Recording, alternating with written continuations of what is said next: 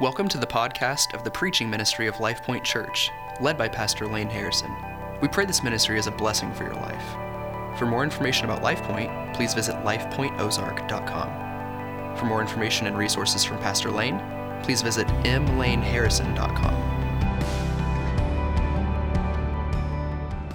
Let's go to the Word. Today, we're talking about count all.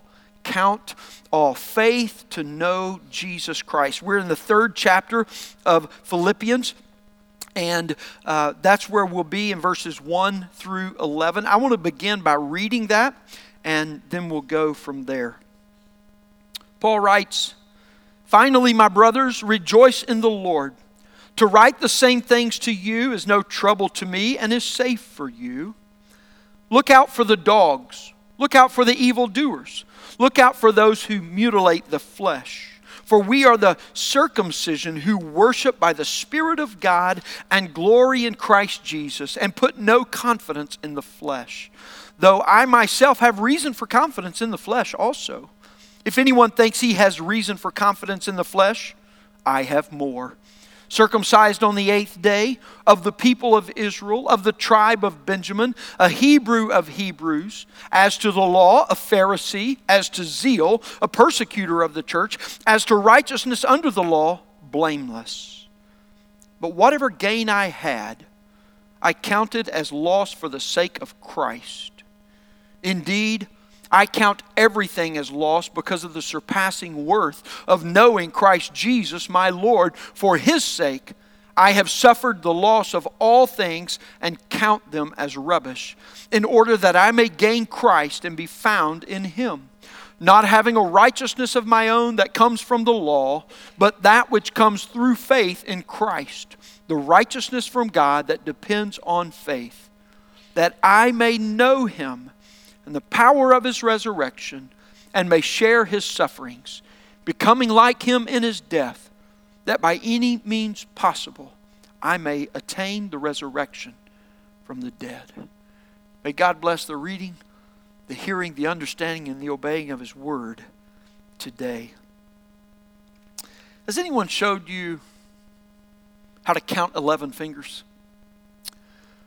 I know this sounds awkward coming from a guy from Arkansas. But I want to show you this trick. I want you to take your hands and put them in front of you like this. Are you ready? Now here we go. Okay? 1, 2, skip these 3, 4, 5, 6, 7, 8, 9, 10, 11.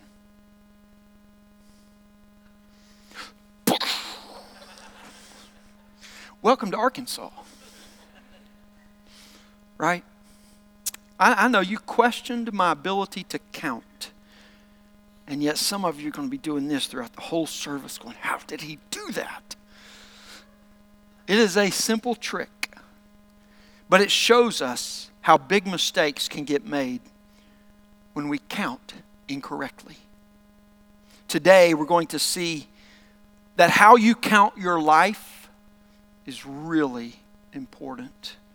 And that's what we see in Philippians 3, 1 through 11. Here's what I want you to see and to walk away with today. Christians count all of life by faith to know God and become like Jesus. Christians count all of life by faith to know God and become like Jesus. Now let's think about where we are in the text when we come to verse 1. Of Philippians 3. Paul says, "Finally, my brothers, rejoice in the Lord." Rejoice in the Lord. He calls them to rejoice. And Paul is bringing us to a crescendo in his teaching to help us understand why and how it is that we can rejoice. The first 2 chapters, he's gone back and walked through memories of partnership in the gospel and of partaking in the gospel and personal change by the gospel. And he's talked about all of these things that has helped them say, you know, if we remember all of these things, we can rejoice in Christ. But in chapter 3, he makes a decisive shift. He starts with this and he says, finally rejoice in the Lord. He's telling them to lead their life by rejoicing, not wait until everything gets aligned to rejoice. You see, this is not an admonition to some kind of superficial cheerfulness that's arguing that we should all be morning personality kind of people that just closes its eyes to the surrounding circumstance. Rather, he's saying that a positive Christian attitude of joy finds outward expression in life, and that it is realistically taking into account all of the adverse circumstances, all of the trials, and all of the pressures through which they have been called to pass. In other words, he's saying Christians look at life no matter what it holds and rejoice in the Lord because of who we have found in the Lord Jesus. When a storm arises at sea and the waves begin to swell, a ship's captain must make a strategic decision for how it is that he will steer the ship into the storm. If he waits until he gets into the storm, it will be too late. He must make a decision before the storm reaches him. Now, sometimes it may be possible to sail around the storm and avoid it altogether, or at other times it may be okay or convenient to just sail directly away from the storm and avoid it altogether. But very often it's neither possible to run from it or to avoid it at all. And so that's where the decision must be made. How will we address the storm and the rough seas? Because in order for the ship to survive, you cannot sail sideways with the storm. Sailing sideways is a defeat before the storm ever reaches you. The best way to control a ship in the storm is to turn directly into it and sail directly into it. That way you can take every power and ability of steering of the ship and control it as you move in to the difficulty of the rough seas. You see, what Paul is doing at the beginning of chapter 3 is he is telling us that rejoicing is the disposition and the expression for how a Christian moves forward in life, regardless of our situation. Because in Jesus Christ, we have all that we need to rejoice, and this sets our heart and our mind to look to Him at all times, in all circumstances, as we continue in life. Now, the way that Paul runs at this today provides for us an explanation of how it is that we live daily by this rejoicing, by looking at life and not trying to avoid it or escape it or just try to skirt around it, but rather turning into it as a Christian and walking by faith and living in such a way that we can rejoice in Christ. And he gives us 2 admonitions and 1 exhortation. And that's what I want us to look at for us to know God. Verses 2 and 3, he begins by warning, look out for false worship. Look out for false worship. Every form that claims something but does not know the power of God in it. Now, he begins this admonition, if you will, this word of strong caution, by stating 3 times, look out, look out, look out. He's not just saying, hey, y'all be careful now, you hear? It's not just this customary off-sending of blessing, but rather it's a very strong word where he is emphasizing to them their vigilance for their own life, how they must take guard against these things and what it is that must be guarded against. Dogs, evildoers, and mutilators of the flesh, he says. Now, understand, first century may or may not have had a feral animal issue. I don't know. But that's not what Paul is talking about here. These are all references to the same big group of people and subsets within them. He's referring to religious people. You see, so often in Christianity, we hold the mindset that the greatest threat to Christianity is the darkness that remains in the world. But that's not true. That's not true. It never has been, and it's not the case now. Paul's referring to religious people who claim right worship, but that stand in direct opposition to the gospel. You see, dogs were those people who basically followed them around and antagonized them and harassed them, that threatened and intimidated them. When you see Jesus Christ in the Gospels walking on the earth, there was always a set of Jewish leaders who had hired or were personally present to stir up the crowds, such that the same crowds that cried Hosanna when he entered town at the first of the week were the ones crying crucify him when they were asking Jesus or Barabbas by the end of the week. These are the dogs who continued to follow Paul, antagonizing, harassing, threatening. Everywhere he went, there was a subsect of groupies that would riot, that would demonstrate and try to get him arrested. And often they would do their best, and they were pretty effective at times. Paul says, look out for the evildoers. These are the people who maliciously use God's name, but use it to pursue their own gain, their own favor, and their own end. Surely we could see today those who do this as well, who use the name of Christ, of God, of Jesus, and all of the Christian lingo. But if you follow the trail, you don't get to God.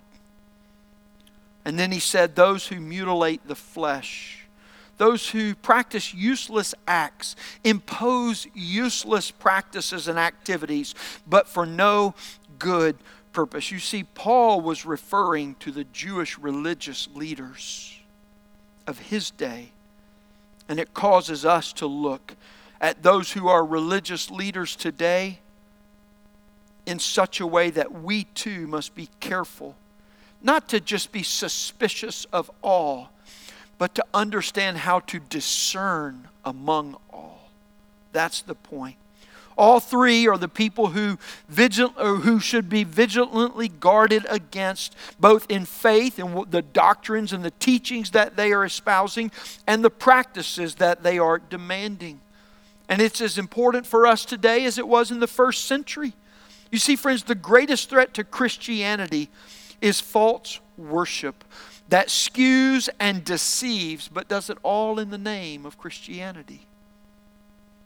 Our threat is from within far more than from the outside. And Paul confronts these religious practices by pointing to true worshipers. He says this, we are the circumcision. What does he mean by that? Well, circumcision was the true sign in the Old Testament that was given of the people of God. But when Paul says we are the circumcision, he's making the argument that these are all false and deceptive leaders doing Satan's bidding on the earth. But he says we are the true followers of God. We're the true worshipers because we represent God's true covenant and even the one that was given in the Old Testament.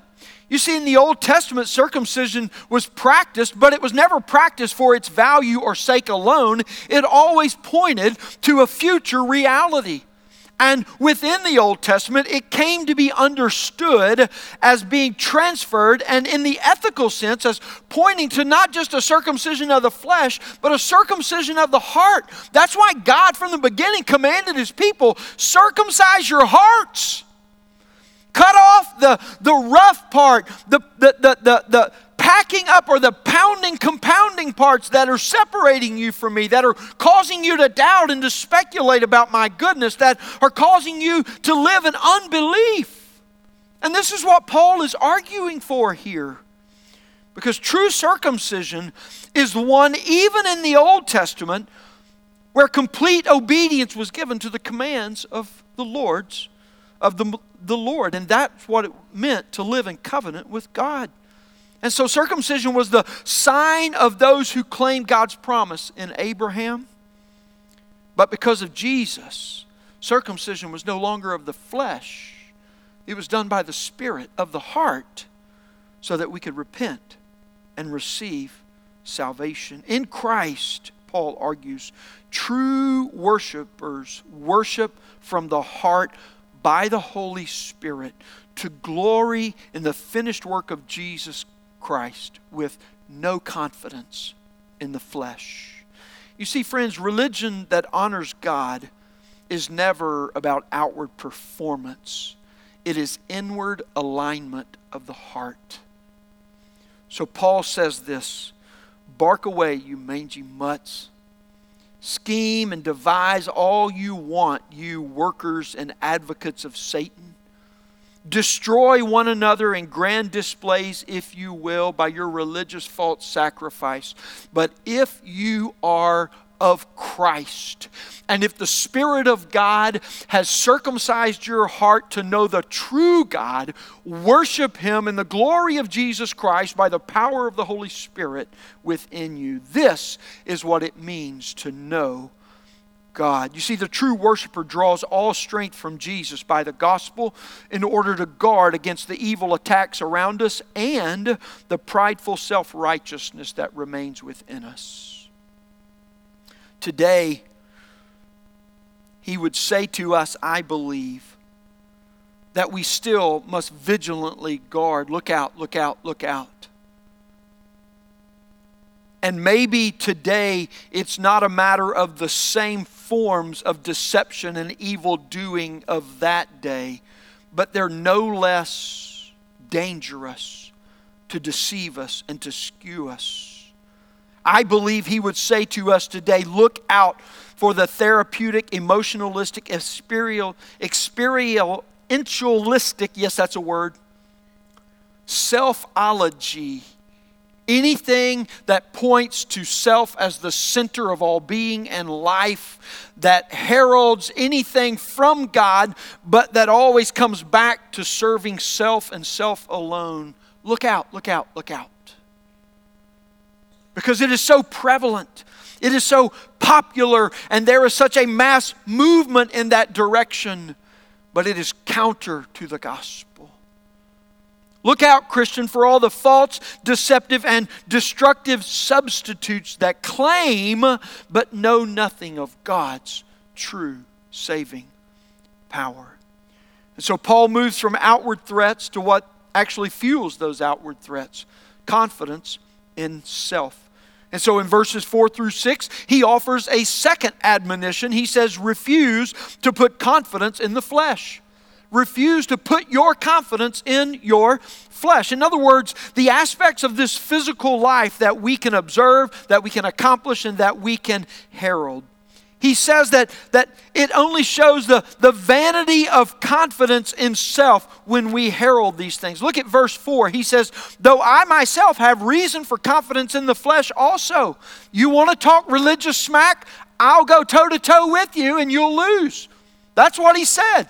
I mean, he's not even offering competition. He's saying, I'll crush you. If anyone else thinks he has reason for confidence in the flesh, I have more, he says. So let's get it on. Let's put it out there. Let's go for it.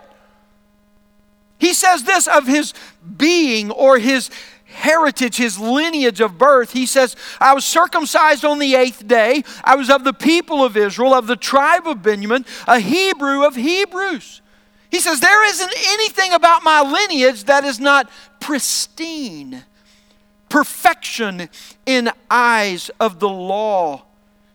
Often these verses are referred to as Paul's resume, born of the highest regard in the Jewish heritage. And Paul's saying that was for naught.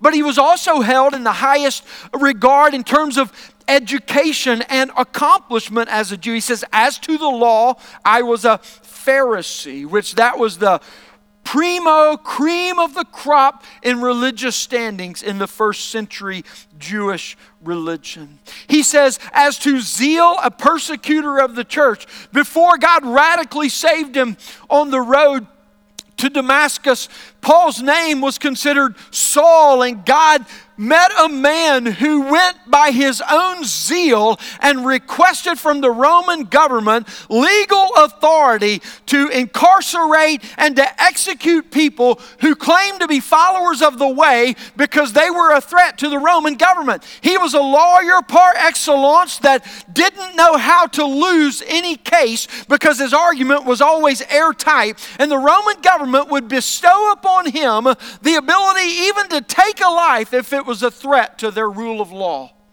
And that's what Saul did. He said, I've killed more Christians than any of you. You think you're bad? I've got a record of all of them. As to righteousness under the law, listen to this. Here's what Paul said. I'm blameless. Wow. And yet that's what he said. See, he had superior reason to put confidence in the flesh according to his argument and according to their argument. Here's what Paul says. It's useless, all of it. No one gains anything in standing with God by natural lineage, moral nature, or personal achievement. You see, confidence in the flesh can be any manner or measure of personal merit or meritorious achievement, but it never adds anything to our standing before God. Listen, I'm a man who has enjoyed 3 prior generations of Christian faith in my family. I knew 3 of my great-grandparents, a great-grandmother and grandfather, and then another great-grandmother who were all believers in Jesus Christ. And as I was being reared, they spoiled me absolutely, but they also told me to love Jesus and helped me with that. My grandparents, 2 grandparents on my mother's side and my grandmother on my dad's side, faithful believers all my life. I didn't know anything else. They went to church. They were part of the church. They lived out their faith daily in their work and in their family life. Never saw anything that competed with that. Aunts and uncles and cousins who all became faithful followers of Jesus Christ. My parents, many of you know, I never knew a day without the love and the grace of God in a home, even though I spent years rejecting it in my own life. But even my siblings, I can remember when they all became Christians. But listen, none of this added anything to my standing with God. All the little merit badges I earned for remembering Bible verses and all the good deeds, all the speech competitions that I won, all the camps that I went to and the retreats that I was part of, and all the Bible studies that I've attended, my seminary education and my college education, none of this does anything for standing with God, friends. None of it. All my participation in the church. I kid that I was attending church for 9 full months before I was ever born. Why? Because that's where we lived. But they had nothing. You see, even an advanced ability to think and talk quickly on my feet, what my elementary school teachers always told me was going to be the demise of my life. They lied.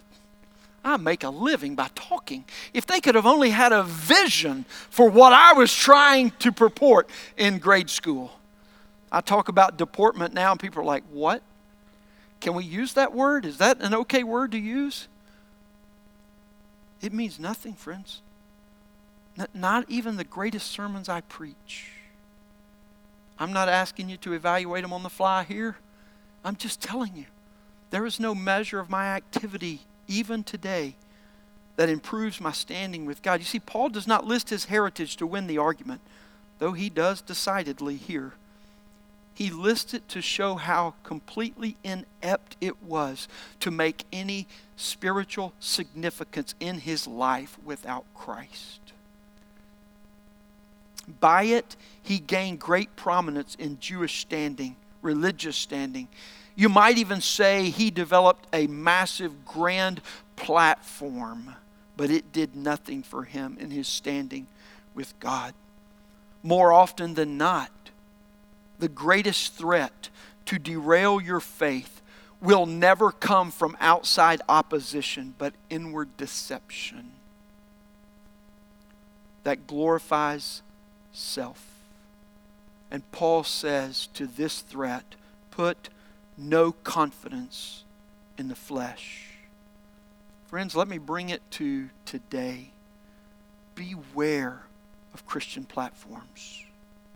Beware. In the strongest, most vigilant sense, guard yourself against the credentials that people purport themselves by. Speakers, even preachers, radio, TV, podcast, whatever it may be, personalities and publishers. It doesn't matter how big their platform. That means zilcho. But it can be the very ideology that rationalizes what will deceive you if Christ is not at the center of everything they are providing for you. Refuse, Christian, to put any confidence in the flesh, knowing that only by faith in God's grace through the gospel of Jesus Christ can anyone know God. And so we look out for the danger of false worship. We watch out for the deception of trusting, having any confidence in our flesh. But instead, Paul exhorts, beginning in verse 7 through verse 11, count all of life by faith to know Jesus Christ. Look at verse 7 with me again. But whatever gain I had, I counted as loss for the sake of Christ. Whatever gain counted as loss. Paul says that whatever gain his flesh may have added, he counted it as loss because of what he had come to know of God in Jesus Christ. You see, that verb for count is an action that is faith-fueled, where we consider all of who we are and what we have done, and we move it all from the asset column of our life to the liability column. That's what I call Christian life accounting by faith. We count all of life as loss and useless and move it from our asset column to our liability column. That's what Paul is teaching us. Why do we do this? Because of the immeasurable riches of God in Jesus Christ. To know God. That's what he said. He said, I counted everything as lost because of the surpassing worth of knowing Christ. What does that worth surpass? Everything that we have heaped up in the flesh, everything that we have heaped up in our accomplishment, everything that we have heaped up because of who we are. You see, knowing God in Jesus Christ is immeasurable in every way, not only over everything of this world and every one of this world, but even over the knowledge of self. Christ is immeasurable in comparison to us. There is nothing that compares with Him. There is surely nothing that competes with Him.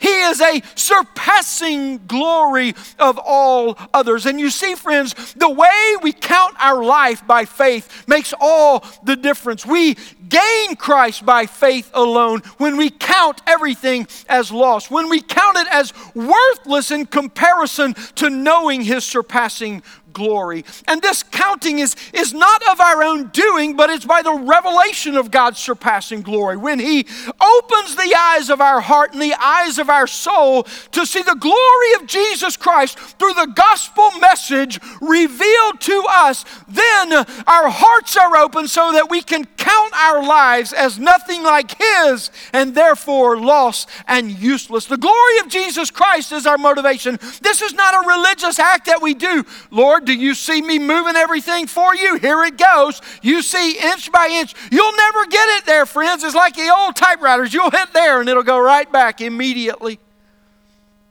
But because when we see Christ by faith, the glory of Jesus becomes our motivation to move it all. Nothing competes, nothing compares.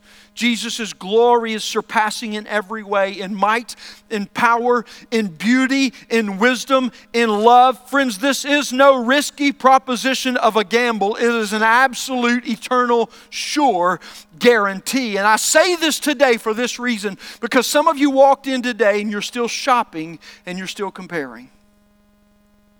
You want the best deal. You want to get it all for the lowest cost. I get that. I get that.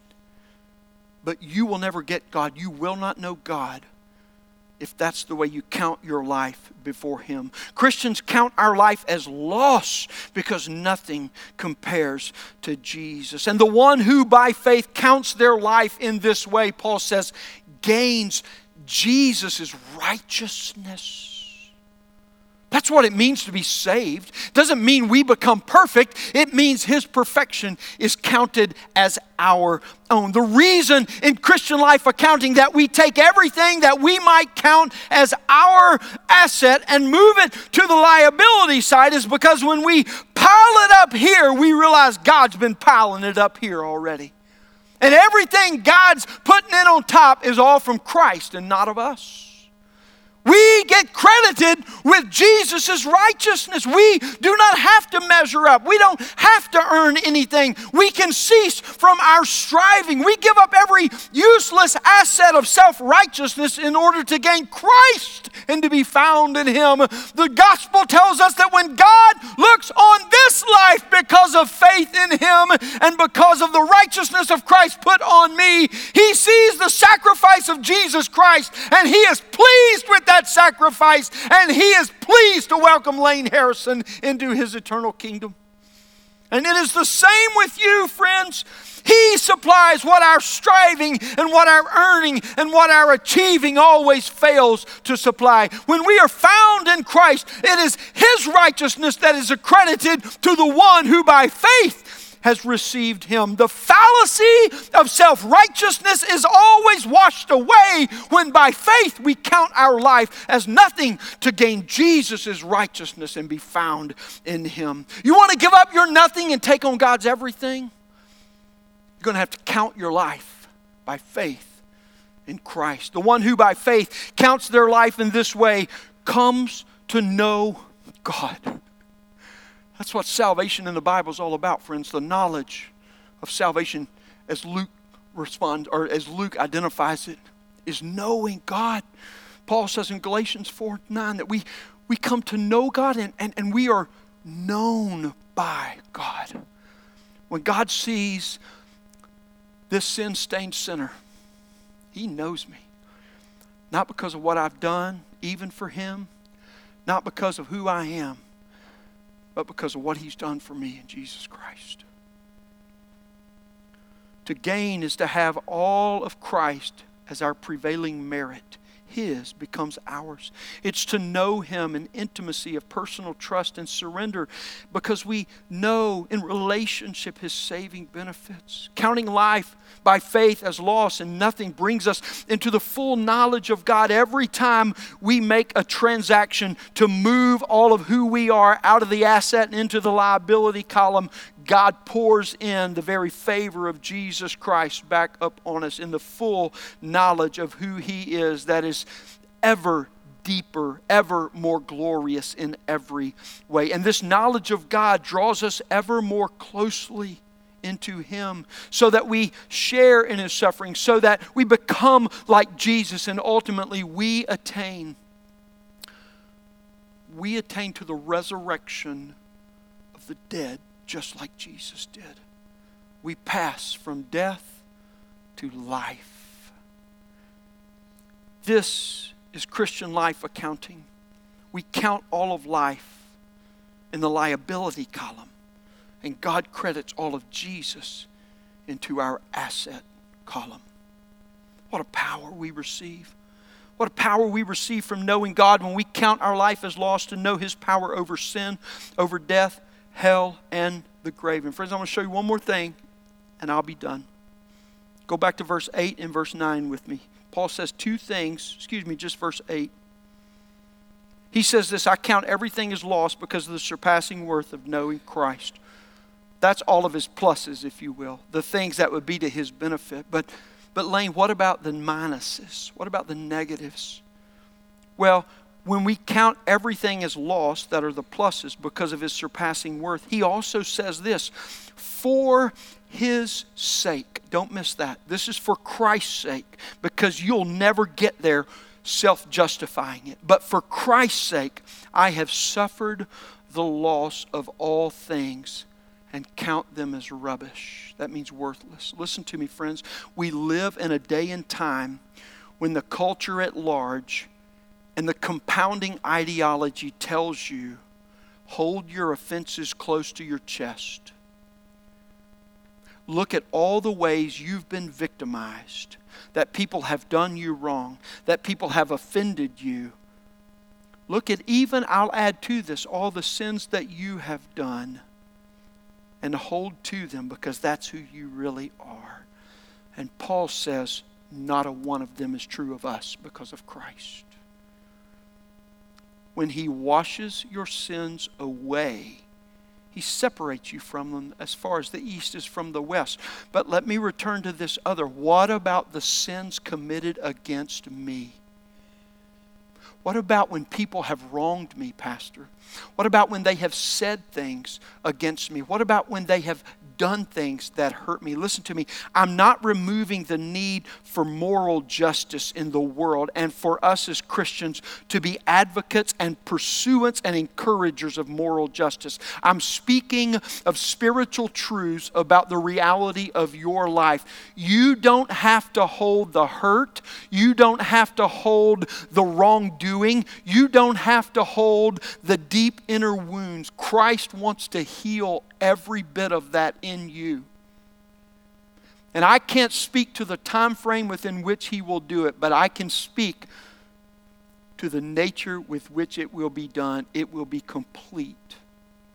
And in a world that wants to make us all victims, that is nothing greater than a self-ideology that damns equal to a self-righteousness. Do not buy it. Christ is sufficient. You say, what? They did that on purpose, God. But because of your grace in Jesus Christ, I'll forgive them because you forgave me. There will never be an evil committed against a person, nor an amount of evils committed against a person in this world that was greater than the evil committed against Jesus Christ.